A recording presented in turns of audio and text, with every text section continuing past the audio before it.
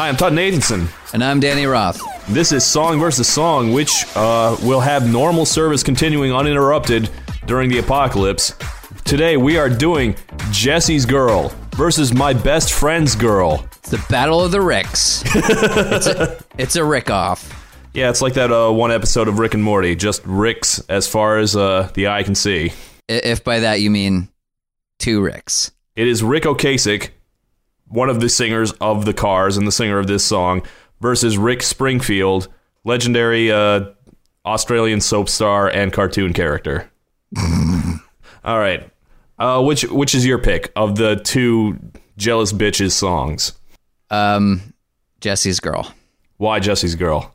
That is a good question, and I feel that we're going to have to spend the rest of this episode unpacking why it is that of the two Ricks, I picked Rick Springfield over Ric Ocasek, which is not where I thought I was going to go, because one of these is like beloved producer, one of the greatest songwriters of all time, and the other one is Rick Springfield. General Hospital star Rick Springfield. Yes, star of General Hospital, star of Battlestar Galactica and Incredible Hulk and Wonder Woman, and a lot to unpack there. But yes, of these two songs, my gut instinct is Jesse's Girl, and I feel weird about it. And I don't mean that as an insult to Rick Springfield. It's just that we're doing a podcast about songs. At least one of us is a music snob. And the other one of us at least thought of themselves as being a music snob in the mid-2000s. And it's weird to pick Rick Springfield over Ric Ocasek. Yeah, the Cars got into the Rock and Roll Hall of Fame a couple years ago. They did. I didn't think was going to happen because they either too hipster or too mainstream, I thought, for that. But regardless, they have a very good reputation, the Cars do. They do. Well, and Ric Ocasek does in general. But also, Rick had said that he didn't care if they ever got in. In fact, there's an interview of him from the Colbert Report, wherein Stephen Colbert asks him why it is that he was like, "Why are you guys not in the Rock and Roll Hall of Fame? Were you juicing? Was it all the steroids you guys are doing?" Yeah, Ric Ocasek, all those muscles. Yeah. So Ric Ocasek. Yeah, it said basically like if you want it, you can have it. If we actually get into the Hall of Fame and we get like some kind of statue for it, I'll just give it to you. You can put it with all of your other statues that you like to have. Well, regardless, the Cars are, one of the best new wave bands, if that's what you want to call them, or the best whatever band, whatever genre they're in. They're one of the greats. And Rick Springfield was a pop star for a brief moment in time. I mean, he was racking up quite a few hits over that first half of the 80s. Well, I was going to say, I mean, the thing to keep in mind about Rick Springfield is that, he had been a musician, albeit not a terribly successful independent recording person for a long time before Jesse's Girl came around. He had like maybe one other hit very early on in his solo career, but he also was reasonably successful with a band that he was in prior to that called Zoot, which was like an Australian band, and they did very well for themselves, in their own scene. It's amazing because like I was like, I should find out some stuff about Rick Springfield, because here in the year 2020, Rick Springfield means one thing, and that is Jesse's Girl. That's true. And the thing to note about him, what I think is really interesting is that his band, Zoot, which is, I guess, like the first sort of thing that he really did with the group, was far more long-lived and successful than the first band that Ric Ocasek was in, which is Milkwood, which has had one album which tanked. I did not know that, but yeah, Rick Springfield was like a teen idol for a short period in the 70s. Although he was a teen idol all through the 70s, just not a very successful one. And then in 1978, the Cars released their first album. It is fantastic. Every song on it is amazing. It includes the one we're talking about today, My Best Friend's Girl. And then just 3 years later, Rick Springfield releases Jesse's Girl. This has got to be considered a complete and total ripoff, doesn't it? It's really hard to say because, I think that part of the conversation we're going to end up having is sort of what sets the two Ricks apart and why they wrote these songs. Because I think that even though they are basically the same type of song with the same subject. Yeah, same genre. I think that the place in their heart that these songs occupies is very different. That what the reason that they were writing the songs is different. Lyrically, they're very different ultimately. And, like you could say that Jesse's Girl is a ripoff, except like these songs that are about a girl breaking up with you or, why isn't that girl with me? It are like, that's like the oldest song in the book. You know what I mean? That's like the world's oldest profession, bitching about why it is that people won't date you. You would think you would call these songs very sour or bitter songs. They don't feel like that to me, neither of them. Even Jesse's Girl, which is like real upfront with it. I think what's interesting is that you brought these up and my brain went, oh man, which of these two songs am I going to pick? And then I had a thought, and there's a thought that I think I've only had in one other episode, and it might be where we wind up, which is that I might go third party. Oh, really? Yes, I have very strongly considered the Ross Perot response to this of going with Joe Jackson's Is She Really Going Out With Him, which exists right in between the two. Yeah, 1979, I want to say. Yeah, that's a 1979 tune, and I'm like, oh man, of those two songs, which one do I like the best? And the answer is She Really Going Out With Him by Joe Jackson. I adore all three of these songs with all of my heart, and I really love the Cars. They're like one of my favorite bands. I also went with Jesse's Girl, honestly. Holy shit. All right. So I feel like this episode is just going to be us trying to figure out why we did Ric Ocasek so dirty. Well, when I really originally wasn't going to put this up for grabs because I want these things to be even. And my first thought was like, well, I can't do that. That's going to be a blowout for Rick Springfield. And enough people were told me, it's like, no, what are you talking about? These are like entirely even matchups.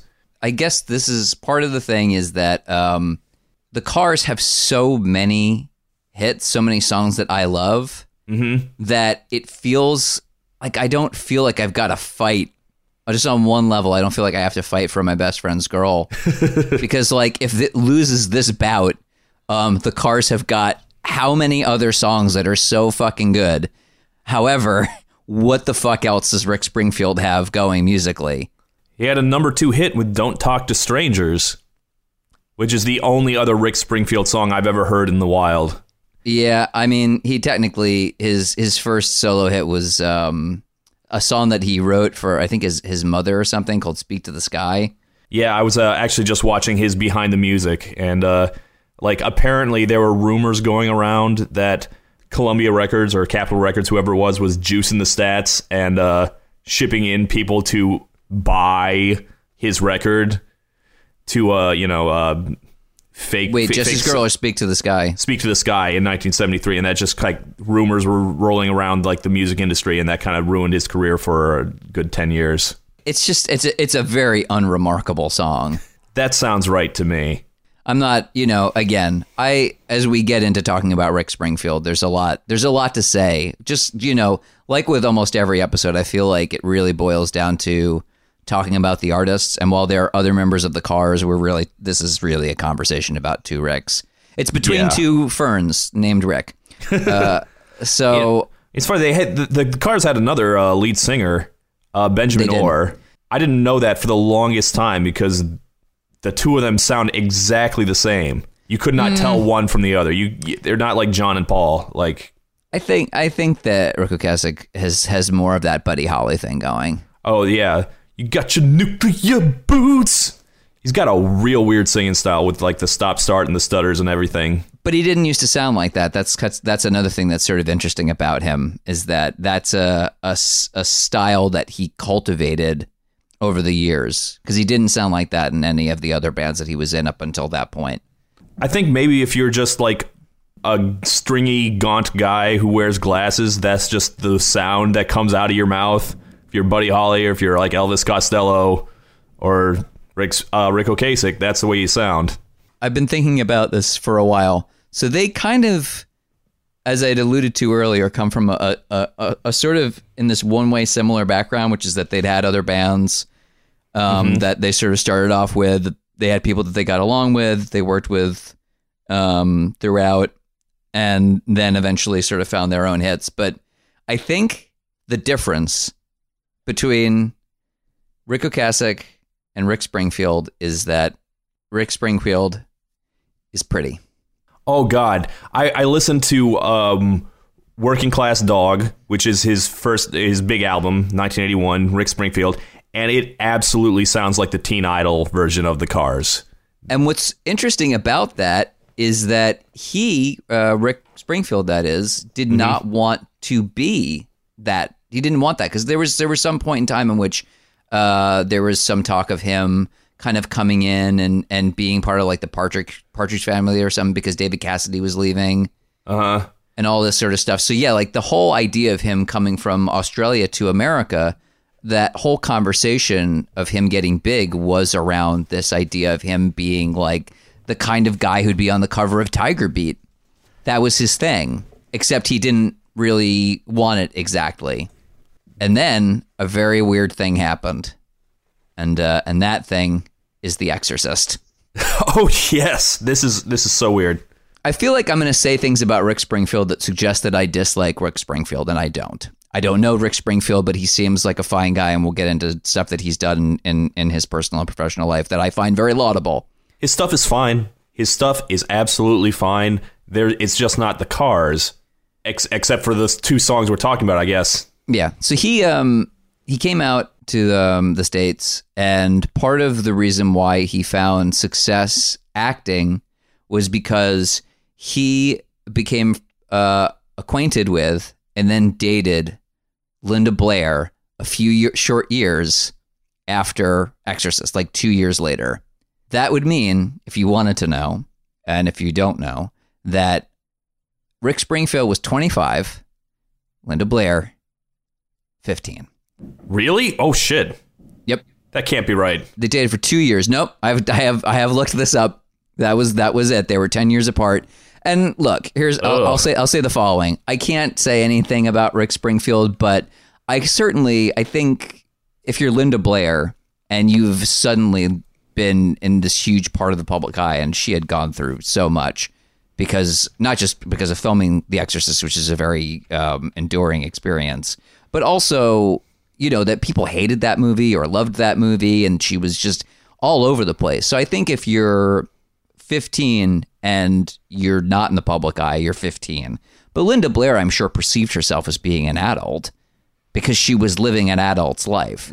So I don't know, like Rick Springfield, I can't look at his life and say what made him think that, a 15-year-old was a person that one could date at 25. But I could certainly understand why a 15-year-old Linda Blair would feel that she was mature enough. And in fact, to their credit, they are still friends. They still get along. They still do work protecting animals and stuff like that. They're like real animal caregivers, raise money to make sure that animals are not mistreated. Yeah, she was in that Behind the Music episode I was just watching, and she was very complimentary of Mr. Springfield. So she got him into the acting. She gave, I think he was doing it a little bit, but the reason that he definitely wound up doing like General Hospital, which is one of the, he keeps going back to the well. I think, you brought up General Hospital, it's this strange thing, but he was on General Hospital for a while and then came back to it and played, I think eventually played himself, but he also played I think other things here and there.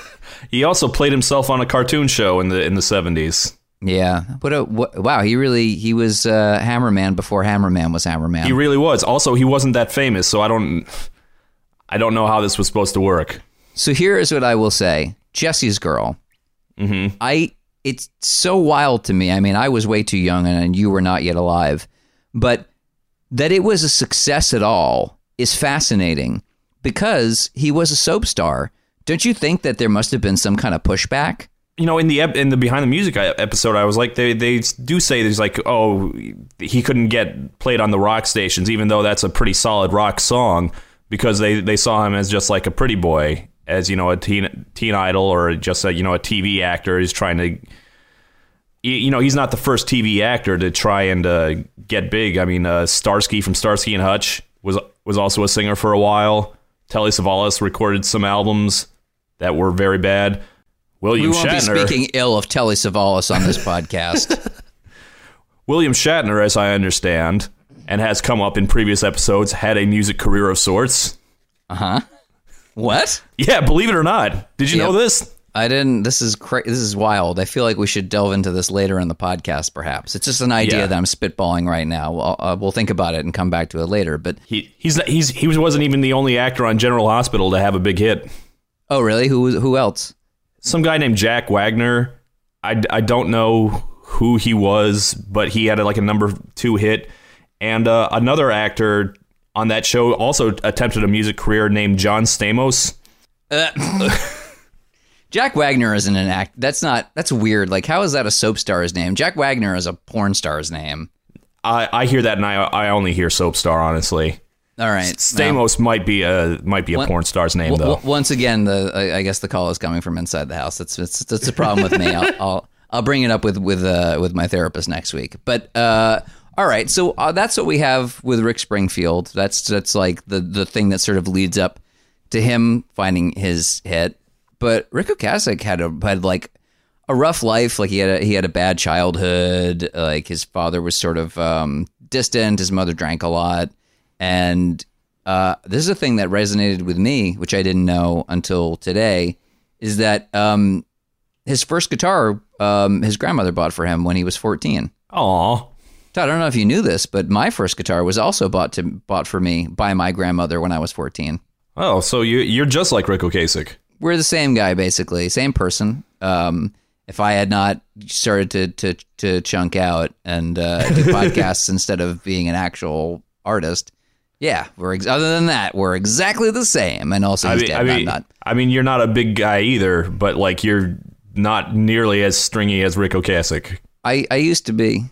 All right. So he was in a number of bands, sort of like listening to a lot of like Nick Drake stuff. He was, like I said, he was in this band called Milkwood that had one album that was extremely unsuccessful, and he was very destitute.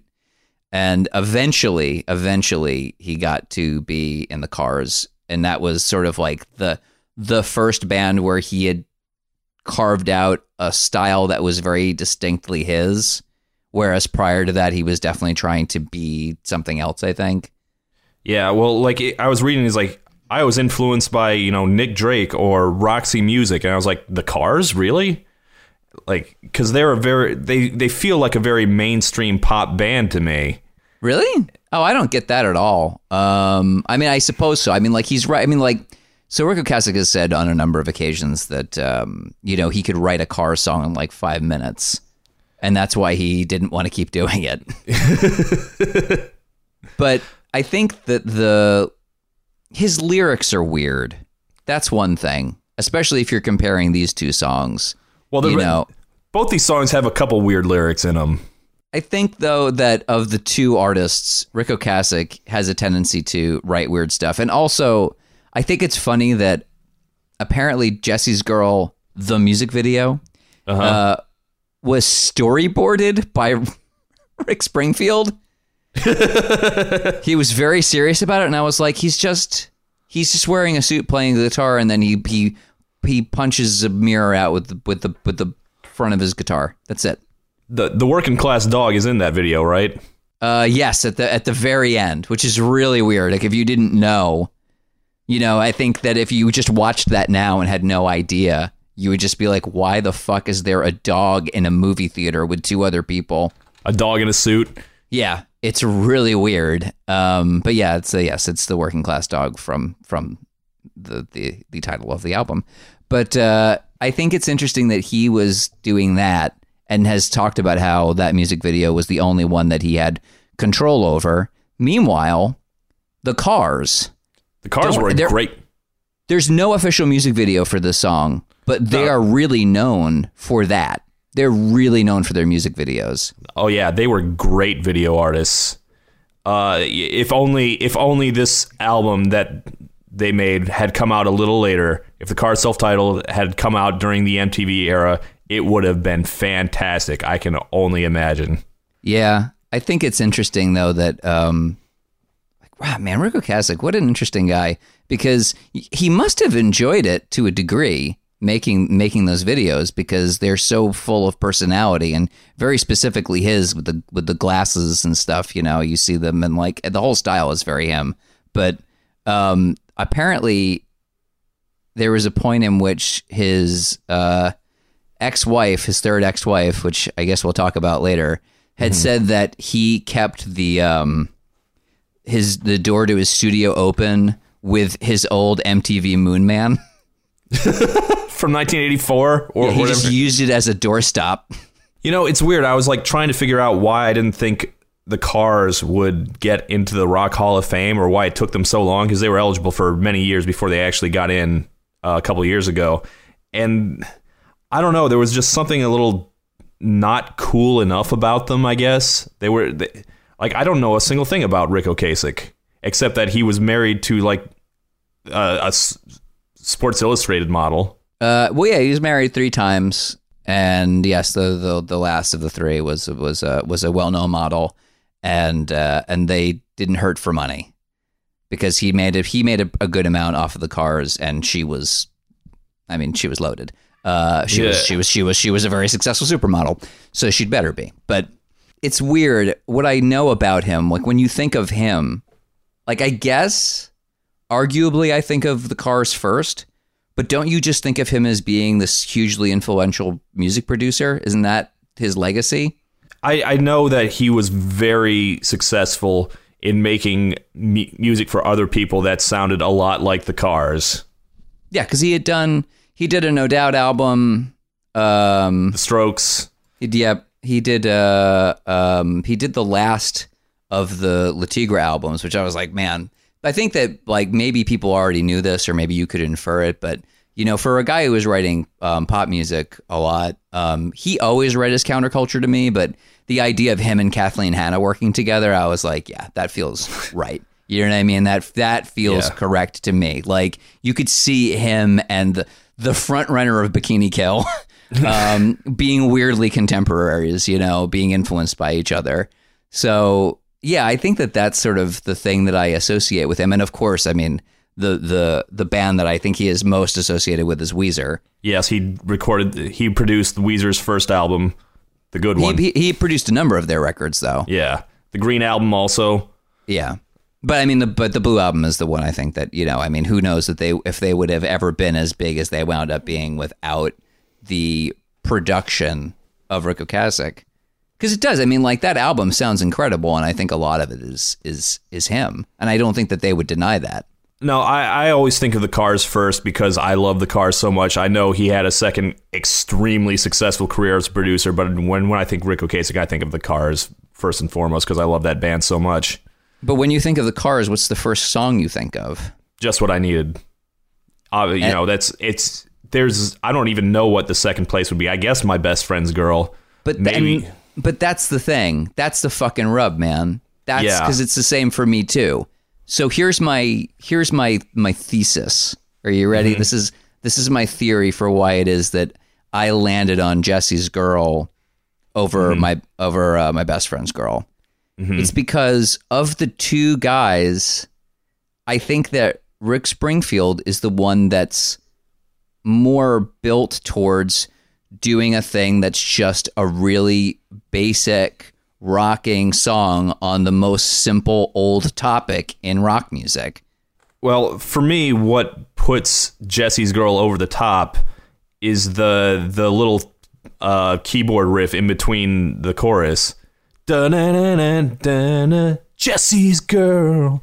And it's so cheesy, and it's so great. It's perfect. I mean, and that's, you know, and what's interesting about My Best Friend's Girl, which once you hear it, you'll never unhear it, is that it rips off a Beatles song. Oh, yeah. I was like, I Will, right? That's I Will. I don't know the lyrics to it, but... Yeah, it's specifically that lick that's... It's in both songs, virtually identical. And I believe that that the guitarist did not realize at the time when they had recorded it that he had swiped a McCartney riff. I mean, the thing about, Paul McCartney, especially like, if you're part of that generation, there's really no way. It's just in your DNA. So it's gonna slip out. So I'm not, I'm not sitting there going like, this guy intentionally ripped it off. But Beatles already did it. Yep, that's it. Simpsons did it. Anyway, remember that? Remember that joke from South Park? I remember buried South Park. You're welcome, everybody. Now we can all go home and never think again. So look at Rick Springfield. Look at Rick Ocasek. This is like the most telling story, because it's not just that like Rick Springfield is a more, let's say, camera favorable face. I think it's also just that Rick Ocasek is guarded, right? This is a thing that they talk about, and we can sort of mention this now, that when he died, he had very recently changed his will to take his soon-to-be ex-wife out of it entirely. Oh, he basically really? He changed his will to be like, she betrayed me, she gets nothing. Like, he could be really cold-blooded, and there were people who knew him pretty well who said that in a way they felt like they never really knew him. That he was, I think he kind of hid behind the glasses, so to speak. And that was sort of the way he was. And Rick Springfield is, I think, kind of the exact opposite, because if you look him up, you'll see that in a lot of interviews that he gives, he's very open about things, right? He seems like a guy who really wears it on his sleeve. He has depression, and he'll talk about his depression, and he'll cry on camera, and he doesn't seem to be afraid to do that. I think, my assumption is that he does it because he thinks, that, and rightly so, that being open about that stuff is helpful to other people that are going through similar problems. But, he is a very open, outspoken guy. And Rick Ocasek is a very guarded, sort of quiet guy. Yeah, My Best Friend's Girl, he said straight up, is not about anything that actually happened. It's just, I'll write a song about a girl, about losing your girl to your best friend. And Rick Springfield has said, yes, I did have a crush on a friend's girlfriend. It was some guy, like he went to some guy's friend. He went to like a pottery class or something. It was a stained glass class, which I don't even know what that is. You're making stained glass. What's to know? What's to know, baby? What's to know? He went to a stained glass class, and there was a guy there with his girlfriend, and he just really was sweet on the girl, and he wrote a song about being frustrated. And you know what? That's legit. You ever just, that it's dumb? Like you see somebody and they're with somebody else, and you go, I want to be with that person, and I can't be. Yeah. And it's that person is just not going to be into me, and it's dumb, and I shouldn't care, and I know it's ridiculous, and that is a person possessed of their own agency, but I'm pissed anyway. That's a very normal human emotion that people have to deal with. Yeah. I kind of prefer Jesse's Girl partly because it's so much pettier and meaner than My Best Friend's Girl. Like, My Best Friend's Girl, he lost his girlfriend, like, they were dating, and now his best friend stole it. That poor guy, right? That's more sympathetic. But Jesse's Girl is much... Jesse is a good friend. He's always been a good friend of his, we hear. And yet he's not just, like, crushing on this girl. He's actively trying to steal her. Like, he's looking in the mirror all the time, wondering what he's doing wrong, as if, he's Mr. Steal Your Girl. Fuck you, Rick Springfield. But, like... I get that, because like Rick Springfield his performance is so blue-balled, It like, is. That is an incredibly frustrated song, and there's like, I don't know exactly what Rick Ocasek feels during My Best Friend's Girl. Yeah, well, that's by intention, right? Like that's the thing. And so I think when it comes to, there are other songs by the Cars, and there are other things that Rick Ocasek has done in songwriting and song production, wherein that sort of like hiding behind the sunglasses thing works better, if that makes sense. Yeah, like I said, like I don't know a single thing about Rick Ocasek because he was not like a real open guy. He didn't seem like much. It wasn't even like the looks of him. He was just like, did not seem like a rock star exactly. Like he was like, the Cars were peers with Blondie, but like you'd never compare him to like Debbie Harry, who was like glamour and very open, and you'd see her on like magazine covers or stuff like that, Or like, I don't even like. Did Rick Ocasek even do a lot of interviews? I don't know. I mean, he did stuff. Yeah. Here's another thing to know. The reason that I picked Jesse's Girl is, and I don't know how many people, I don't know if we've ever actually mentioned this in the podcast before, but so my spouse, the co-host of the Apocalypse Book Club, Raven Jacobowski, listen on iTunes or Spotify or wherever you get your podcasts. She has a thing about songs with the word girl, where she will replace the word girl with the word squirrel. And so it always works great, and it works great for both of these songs, you know. I wish that I had Jesse's Squirrel is a banger. She's my best friend, Squirrel is also really good. But here's the thing. She does a bonus thing for Jesse's Girl, which is instead of where can I find a woman like that? She sings, where can I find a rodent like that? And that is it. To me, the mixture of Jesse's Squirrel and rodent like that, that's the best thing I've ever heard in my life. That's the person I married, and I like my decision. And here's another bonus piece of information. Rick Springfield has one of the most celebrated, rare, complete collections. Well, maybe not complete, but largely complete collections of classic Star Wars figures in the world. So right there. If you don't love Rick Springfield after that. Well, your wife is very funny and great. It's true. It's true. And you are my best friend. Oh shit. Wait a minute. When did you not know? Did you guys used to date? No. Did she used to be thine? No.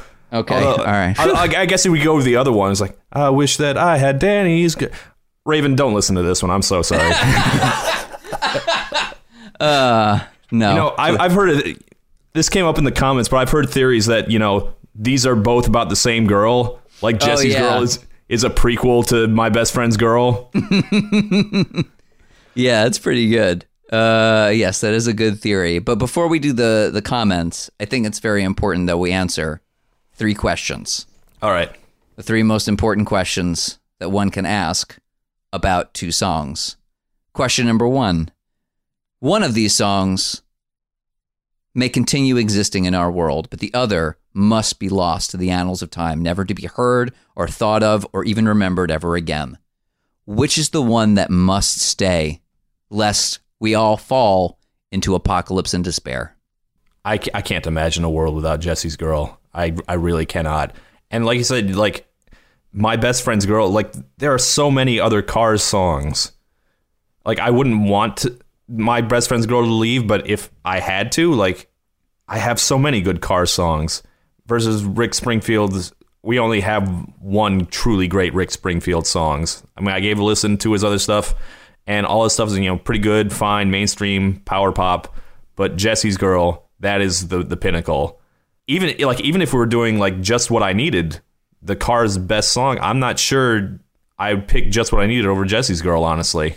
Oh, I don't know about that. That's really tough to say. Okay, yeah, I probably would go with Just What I Needed, but it would still be a debate, you know? All right. I agree. Second question. You can be a fly on the wall. You can experience from soup to nuts the entire composition through to final mastering of one of these songs and only one of these songs. Which is the one that you want to experience? I would like to see Just What I Needed come together, because Jesse's Girl, because that one's a little more complicated. I feel like it's got a very weird riff to it, like weird chord structure and everything. And I'd like to see that one come together, and I'd like to see like the look on his face when he sings, and she's loving him with that body, I just know it. Like I want to see him really ring every drop. I want to see every take of that, because that feels like it'd be fun. Yeah. I don't know. That's a tough one for me. I think if we're including, like, I get to go in time, go back, and I also am learning how to stain glass. If I too am learning how to stain a glass, then sold. but only then. That's my condition. I really want to learn how to stained glass and watch Rick Springfield not learn because he's just so horny on Maine for this complete stranger. What is even a stained glass? What do you make? Do you make windows? Do you install them into your house? What? Well, I think you're actually literally staining the glass and then like putting the pieces together. You know what? Here's the thing. If truly my wife is not off doing something right now, Raven Jacobowski, co-host of the Apocalypse Book Club, get it wherever you get your podcasts, would have the answer to this question. I know she would because she knows everything. Actually, now that I think about it, I would, if I could be in the Cars and just maybe if I was in the studio, maybe I could help with the hand claps on My Best Friend's Girl. Oh, that would be pretty great. I would, just being able to say, yes, that's me doing the claps on My Best Friend's Girl. I would absolutely live off of that. Oh, man, that would be pretty great. No, I definitely, for me, I've got to be able to stand a glass. And then, and you know what else? I would also take a stab. I would take a stab at Jesse's Girl. I would chat her up just to see if I could succeed where Rick Springfield had failed. I read he was on Oprah or something where they were trying to figure out who this girl was. Oh yeah, and they got really close. They found the class he was in, but they couldn't find the name of the girl because all the records had been destroyed. He didn't even know the name. The guy who had done the class had just died, and they had gotten rid of all of his stuff. They'd thrown it all away, so they missed it by a year or two. If they had done it 2 years earlier, they would have gotten their answer. But I'm going to say this for certain: that woman, if she is out there, knows that the song is about her. At this point, I don't think she does. I don't know, man. My gut tells me that she knows and does not want to be engaged by it. I think she's heard it and she's like, that's good for you, boss, that you found success. But this is, I don't know, but I think that it's fair to say that if she came at it as, I'm not entirely comfortable with this and I never want to address it publicly, I think that would be completely legit. I would not blame her if that was what was going on. Put it that way. You ever see the interviews with Delilah of Hey There Delilah fame? She is not comfortable with that song at all. Yeah, this is the risk, man. That is the risk of writing a song such as that. And this way, Ric Ocasek kind of comes out ahead because he didn't really write it about an actual person. I'm going to say this again. I really do feel like I can't believe Rick Springfield didn't get any shit for ripping off My Best Friend's Girl because they're extremely similar songs. And I guess I don't know. I don't quite hear it the way that you do. Well, it's it's got that same kind of guitar riff with the dun dun dun dun dun, and maybe people didn't know it because My Best Friend's Girl it barely cracked the top 40. They were more of an album band, I guess. Yeah, I don't know. I listen to them and I think the production is very different. And I don't know. Rick Springfield, again, to me is more of a straight rocker in that song. It's a little more straight pop rock. And yeah, the Cars is new wave. And I don't think of Jesse's Girl as being terribly new wave. I guess not, but it's still got that keyboard riff on it. And it's kind of similar to the keyboards on the Cars' first album. I don't know. Maybe I'm imagining it. And you go to their last album in 1984 with You Might Think. That sounds very similar to Jesse's Girl, even though it came after. Well, there you go. That's how it goes. You might think I'm hysterical. Okay, well maybe I'm imagining things. I don't know. Anyway, right, what was the last one? It's the most important question that anyone can ever ask about a song. William Shatner, great acting and performance legend, can do a Shatnerized version of one and only one of these songs. Which song must be shat upon? Which is the one? Jesse's Girl was written by an actor, and it's very actorly song. And she's loving him with that body. I just know it. Yeah, you've done it. You've sold me. I was already where I was. I was trying to think, wouldn't it be interesting if, because there's some, we talked about, hold on, I want to bring up the Cars lyrics just because there's a couple lyrics in that one that, you've got your nuclear boots. That's the one. That's the one right there. What the hell are what is that about? In 1973, we had Elton John and his electric boots and his mohair suit. and now we've got nuclear boots and drip dry gloves. The 70s were a weird time for fashion, that's true. But I have no idea what either of those mean. Regardless, I think it's got to be Jesse's Girl. Yeah. That's the Shatner song.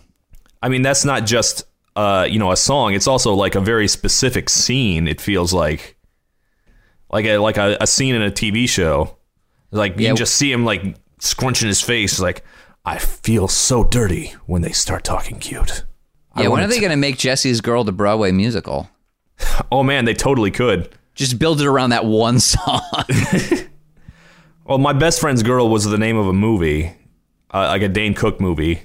Oh, well, you've ruined it for me now. Yeah, that one's just getting deleted off the playlist, I guess. The Cars' first album has 8 songs now. Yep, never listening to it again. Anyway, so user comments or listener comments. What do people have to say? I want to hear what our listeners think. Which of these songs they prefer. All right, I did not write this one down, but quite a few people have said that both songs have extreme big lesbian energy. Oh, listen, that's so close to true. Did either of them mention a U-Haul? No? Then there's nothing gay about it. Okay. I don't know. All right. I get it. Sorry, continue. Actually, here's one from Muddle Wait, who takes it in the opposite direction. Says that goes to Jesse's Girl because the character is messed up. There's nothing he even likes or mentions about the girl other than that she's Jessie. Her name doesn't even matter, but Jesse's does. That guy needs to either accept that his jealousy of Jessie doesn't have anything to do with that specific girl, or more likely that his real crush is on Jessie. Oh. Yeah, Rick Springfield, have you been to... go to therapy and talk about this song. Grr. That you wrote many decades ago.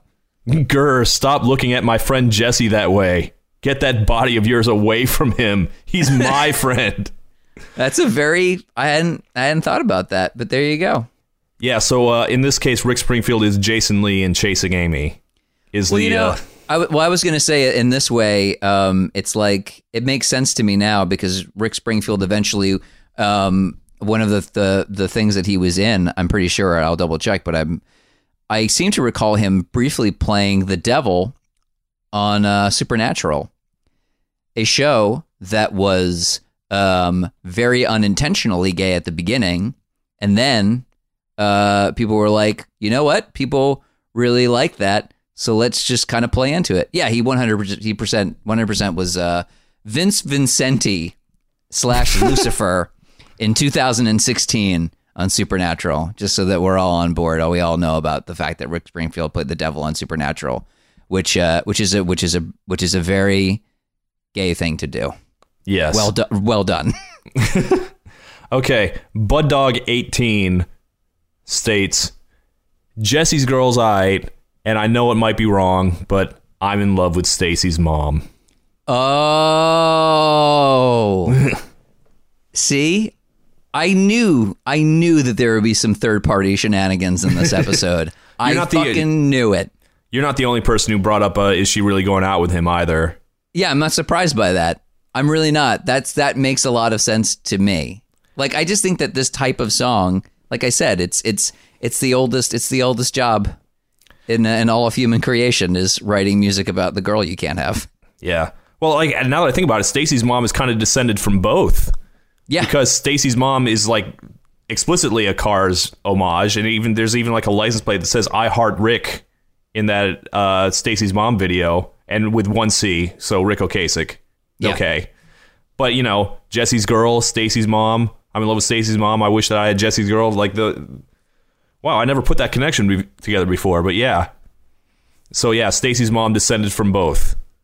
Jesse's Girl is my best friend's girl, and they birthed Stacy's mom. Got it. All right. What else have we got? All right. Aaron Ruska writes, he just writes, moot. I don't know what that means, but quite a few people in the comments really like the word moot.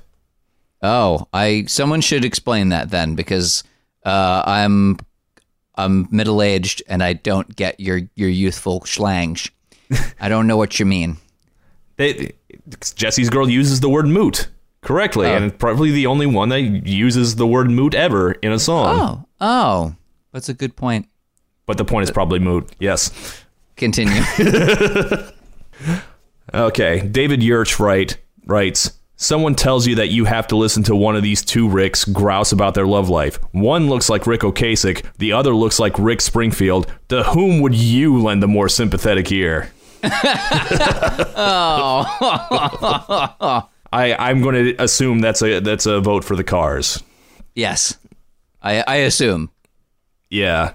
Finally, Celine Evagria writes, this is the battle of two people named Rick for me, and Rick without a K makes My Best Friend's Girl the clear winner here, but looks like I'm in the minority here, but the point is probably moot.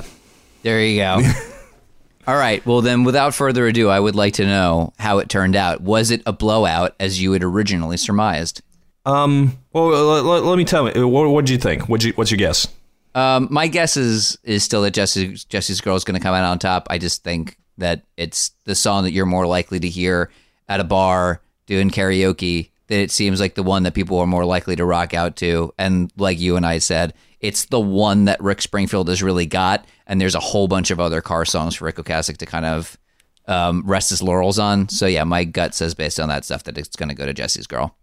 You know, you say that, but like I saw like a live performance of the Killers covering My Best Friend's Girl, and like the crowd just like lit up, and they sang like the all the like the background chorus parts like in full, like here she comes again, and it sounded great. So I was like, wow, I guess My Best Friend's Girl is still living on.